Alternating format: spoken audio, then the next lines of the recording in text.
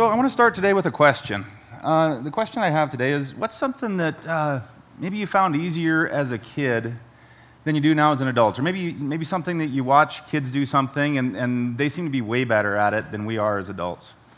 One example I have was this year at a baseball tournament. It was over in Stevensville, and there was nice grass outfields, there was these grass park areas, and there was also some gravel parking lots.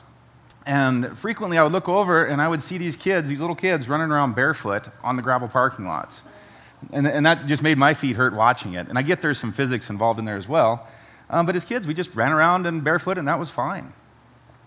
Another thing I was thinking of is dancing. With little kids, when the music starts, they start dancing. They don't care if they're doing it right. They don't care if anybody's watching. They want to dance to the music, they dance. Another one is their ingenuity, their inventiveness, their imaginations. If they are sitting there and they want to build a rocket ship out of a cardboard box, they don't let the fact they don't have materials get in the way, to build an actual rocket ship. They just build it. They use what they can find. If they want to build a fort, they use the tools that they have. And they make it a great thing. And another example is, and I see this every year in baseball, was making friends. In Helena, we do a draft for little Cal Ripken baseball and Babe Ruth baseball, where the kids go to a tryout, and then coaches get together for a draft. And so frequently, you get kids on the team that don't know anyone else. A lot of sports, they do it based on school or by area of town that they live in. But with baseball, you might end up on a team where you don't know anybody. And it's always fun to watch how the kids show up, and even the ones that don't know anybody, it doesn't take very long, and they make new friends. They just associate with the others, and they play ball together. A big one for me, and what I want to talk about this morning, is prayer. When I was little, prayer came very easy to me. I remember, and this is when I was, I want to say like kindergarten through maybe, second, third grade, something. Every night, my mom and I would say prayers before bed. And there's still 3 specific ones that I remember I prayed every night for, I think, several years. First one was that my dad would quit chewing snus and drinking beer. I prayed that my grandpa would quit smoking and drinking beer. And I prayed that my grandpa would get to know Jesus. Every night, I would pray those 3 prayers for several years. Then there was also a period of time, and I don't remember this quite as well. And I don't remember how old I was, but I started asking my mom to leave the room for part of my prayers. We'd say prayers together, and I'd say, well, now you got to leave, because I want to talk to God about this. And can you imagine as a parent, what is my kid going to talk to God about that I can't hear? But graciously, she would leave the room, and I don't remember exactly how long this lasted, but she would leave, and I would pray. And then one day I said, you don't need to leave the room anymore, Mom. God answered my prayers. And so, of course, I know she was just, bursting inside. Well, what is this? What was this prayer about? And I told her, I said, well, there's, kids at school are learning some new words. And they're using these new words, and I am too. And we started talking, and I decided that I didn't want to cuss anymore. I think I was probably a second grader or something like that, and it was something that I don't want to do this. And talking this morning, I want to be clear. I'm not talking anything against smoking, drinking, chewing, drinking beer, or cussing, any of that stuff. This is about prayer. But I said, God answered that prayer, and I'm not cussing anymore. And kind of the funny thing about that is, even now, there's been different points in my life when I've tried to cuss, and I just can't do it. If you've seen Back to the Future, what was the guy's first name, Mr. McFly? George McFly. When he tried to cuss and he just sounded silly, that's me. So you probably won't hear me cuss, but if you do hear me cuss, you'll probably just laugh, because it just doesn't sound right coming from me. So somewhere along the line, I quit praying. And I don't know how it happened or when it happened or what caused it to happen. But I do know that, especially after high school, I just quit praying. I think if you'd asked me then, I probably would have said, no, I pray. But looking back, I don't think I was. And I think there might be several reasons for that. I think a lot of it came down to independence, that I felt like, no, I got this. I have more schools. I'm becoming an adult now. I can take care of myself. I don't need to ask God for anything. I think it also led into not wanting to ask other people for anything, feeling like asking someone for help or asking for, giving a request to someone was being selfish or being rude. I don't know how that developed, but I think it did. So that went on for a lot of years, through my 20s and 30s for sure. And then a couple years ago, I was meeting with a group of guys from Narrate here. It was almost exactly 2 years ago.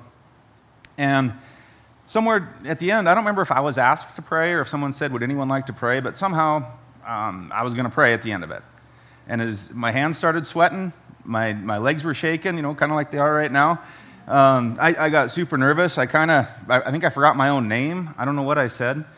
But I did. I prayed at the end of that little meeting with the guys, and it was wonderful. Just that little moment kind of rekindled my interest and my desire to have a more of a praying life. So I've been watching myself and trying to learn, or trying to do better all the time, working on it. And so over the last couple of years, I've been working on this. And one of the things that's happened is I catch myself saying, someone will tell me something, I'll say, oh yeah, I'll pray for you. Or they'll say, will you pray for me? And I say, yeah. Or maybe on a Facebook post saying, prayer sent, or send a text. I'm praying for you. But then I started noticing that, was I really actually going through with it? Was I following through and taking the action of actually praying for that person or that situation? And then I started noticing even further, even if I did pray, did I just do it once? Did I just pray once, maybe with them, or just like, oh yeah, I'll pray for you. So I say a quick prayer. And it's like a vending machine, right? Put my money in, push the button, sent my prayer, now I'll just wait and see what happens. And so, and I think all that, that was a big step for me, just the fact that I was praying. But I think that there's more there. And so what I want to talk about this morning is things that I've been working on in myself and things that I've learned. And hopefully something in here maybe will be helpful to you as well.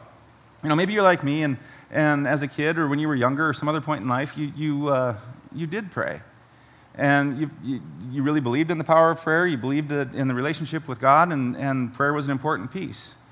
But then for some reason, it just kind of fell away. Maybe it started to feel like God was just out there somewhere. God in heaven is somewhere else, just a long ways away. Maybe, can he really hear us when we pray? Maybe it felt like, is God really going to take care of us?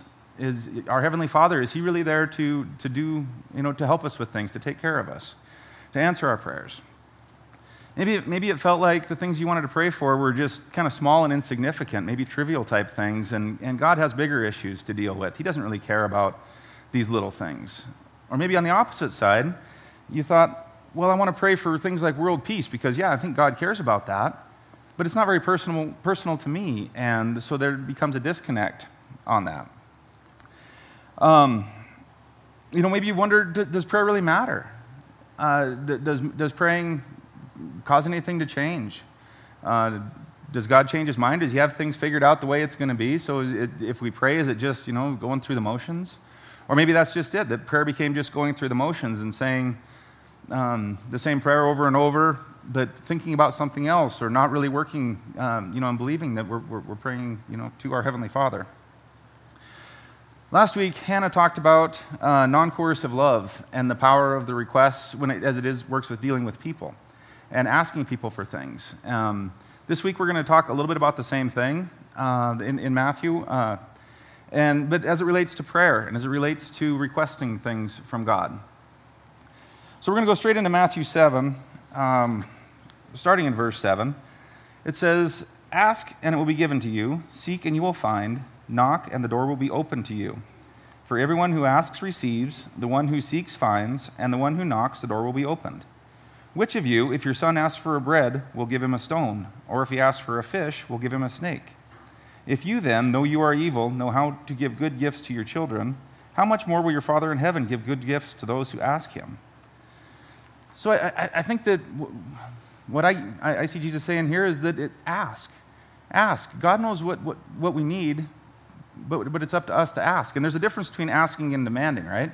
Asking someone for something or asking God for something versus demanding, there is a difference.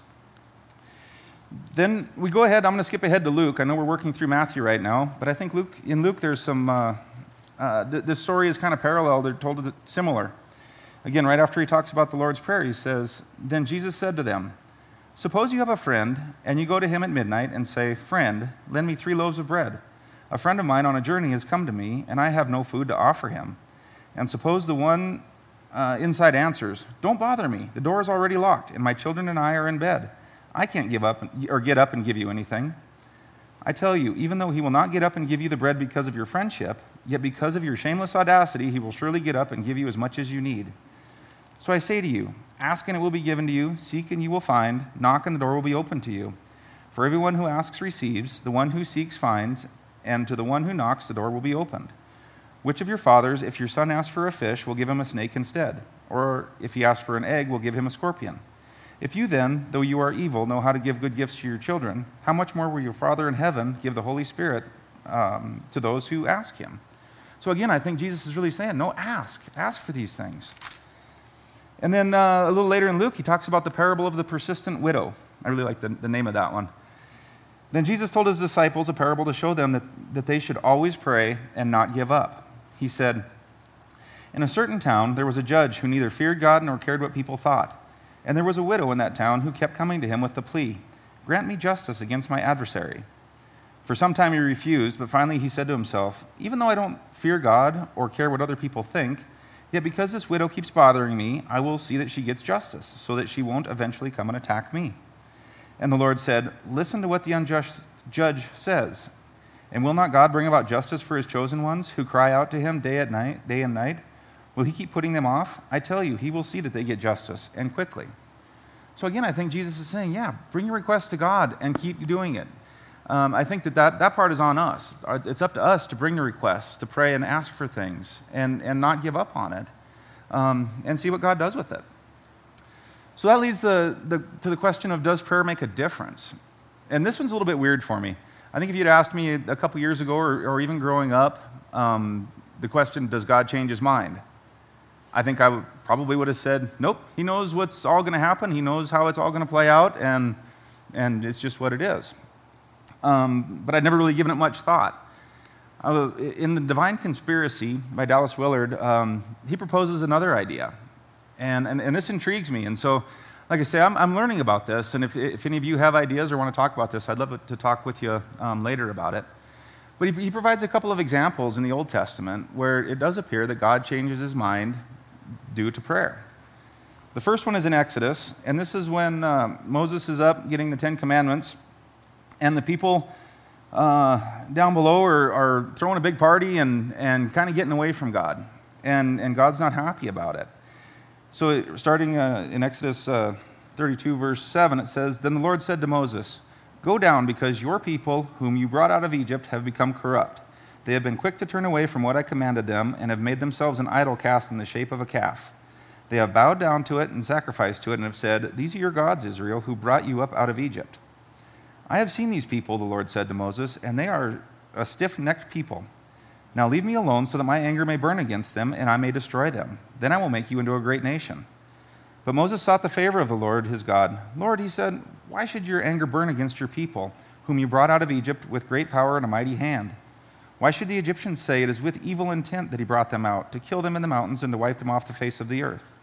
Turn from your fierce anger, relent, and do not bring disaster on your people. Remember your servants Abraham, Isaac, and Israel, to whom you swore by your own self. I will make your descendants as numerous as the stars in the sky, and I will give your descendants all this land I promised them, and it will be their inheritance forever. Then the Lord relented and did not bring on his people the disaster he had threatened. So I think this is one example that where Moses prayed and asked God to change his mind, and he did. And this happens again in 2 Kings.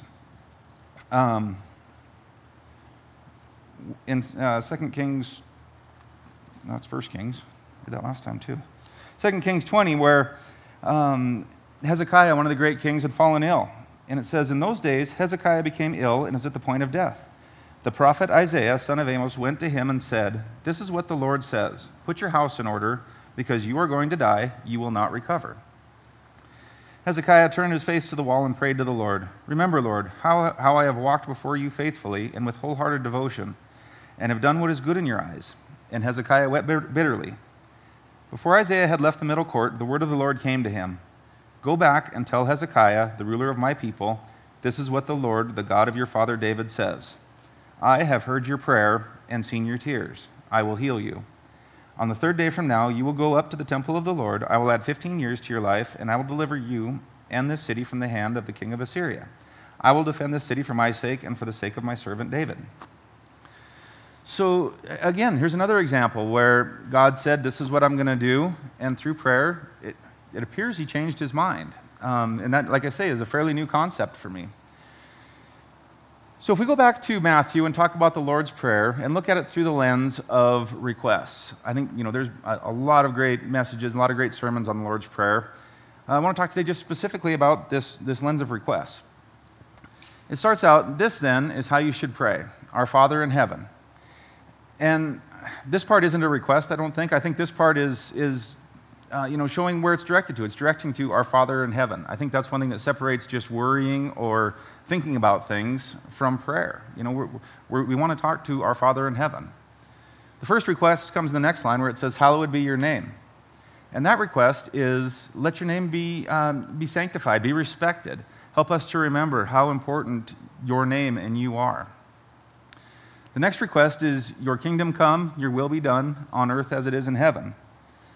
And I think this request is about bringing God's rule into our lives wherever we are, whether it's at work or at school or on the baseball field or at church, at the rodeo, wherever we are, bringing God's rule as to be primary wherever that is. The next request is, give us today our daily bread. And I think this is asking for, help us to believe and to have, the believe we will have and to have our provisions for today. I don't think this is asking for, or discounting anything like don't save, don't plan for the future. I think that also is very important. But I think this is about where we put our trust. Do we put our trust in our retirement or our real estate investments or our savings or what our plans for the future are? Or is our trust in God and His plans for us? The next request is to forgive us our debts as we have forgiven our debtors. I think this, I'm going to paraphrase a little bit, but I think what Dallas Willard says in The Divine Conspiracy is it's psychologically impossible to understand the mercy that God has for us, when we do wrong, and then be hard-hearted towards other people. I think that if we really truly believe and understand the mercy that God has for us, we can be merciful towards other people when they do us wrong. The next request is to lead us not into temptation, but deliver us from the evil one. And I think this is really, kind of a vote of no confidence in ourselves, right? Saying that we're not capable as humans in handling these temptations, and so we're asking God to step in, to have pity on us, and to help us out with that. I think a lot of people might see things, if they're not asking, not praying, not asking God to spare us from the evil one. When it does happen, they might not even notice, right? In my case, I might not even have. I didn't even notice at the time when God was there to help me out, and I was thinking, well, it's just a coincidence. Boy, I was sure lucky there. The Archbishop William Temple said, "When I pray, coincidences happen, and when I don't, they don't." So I think this also shows there's a ton of value in praying for things and asking for things. And God hears our prayers. And when we continue to ask Him, He'll continue to provide. I also thought it was interesting in Luke, back again in Luke chapter 22, on the night He was betrayed, Jesus was talking with Peter and saying that he was going to deny Him before the rooster crowed twice, and Peter was arguing with him. And at that point, Jesus had worked a lot of miracles, right? I think He could have just went and said, "Oh, we're going to fix this. I'm going to rewire your brain a little bit. I'm going to change your behavior so that you don't do that."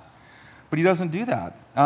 In Luke 22, verse 32, He says, "But I have prayed for you, Simon, that your faith may not fail. And when you have turned back, strengthen your brothers." So even in that case, Jesus prayed for Peter, for Simon, that his faith wouldn't fail, and then He would use it for good for others. So there's another verse in Philippians where Paul wrote to the Philippians about, it's 4:6, I believe. "Do not be anxious about anything, but in every situation, by prayer and petition, with thanksgiving, present your requests to God." I think this one can be a tough one for a lot of people, and myself included. Even how it starts out there, do not be anxious about anything. That's a pretty broad statement, right? But what if we do take it for what it says there and say, well, what if I just continue to bring my requests to God? So that leads to, what is it okay to ask for? Is it okay to ask for things like, I lost my keys. Where are my keys? Lord, help me find my keys.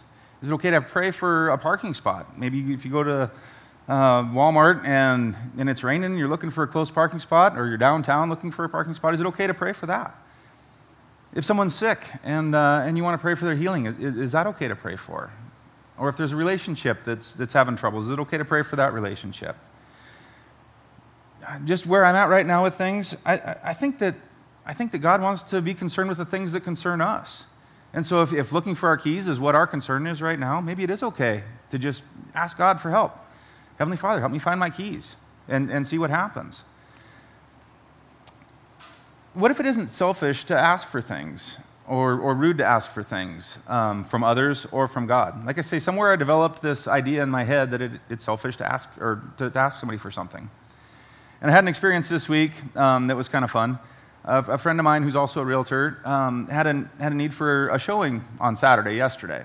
And he asked if I was available, and I was, and actually very excited to do it. It fit very well with what my day plans were going on. And so we got it set up, and then a couple days later I ran into him, and he said, "Man, I'm sorry." He said, "I forgot that you were actually speaking this weekend. And I shouldn't have asked you to do this on Saturday." And it made me smile inside because I think that's a lot of what's happening here. Is if he'd have known and thought about it, he might not have asked me because he might have thought, well, he's busy, he won't want to do it.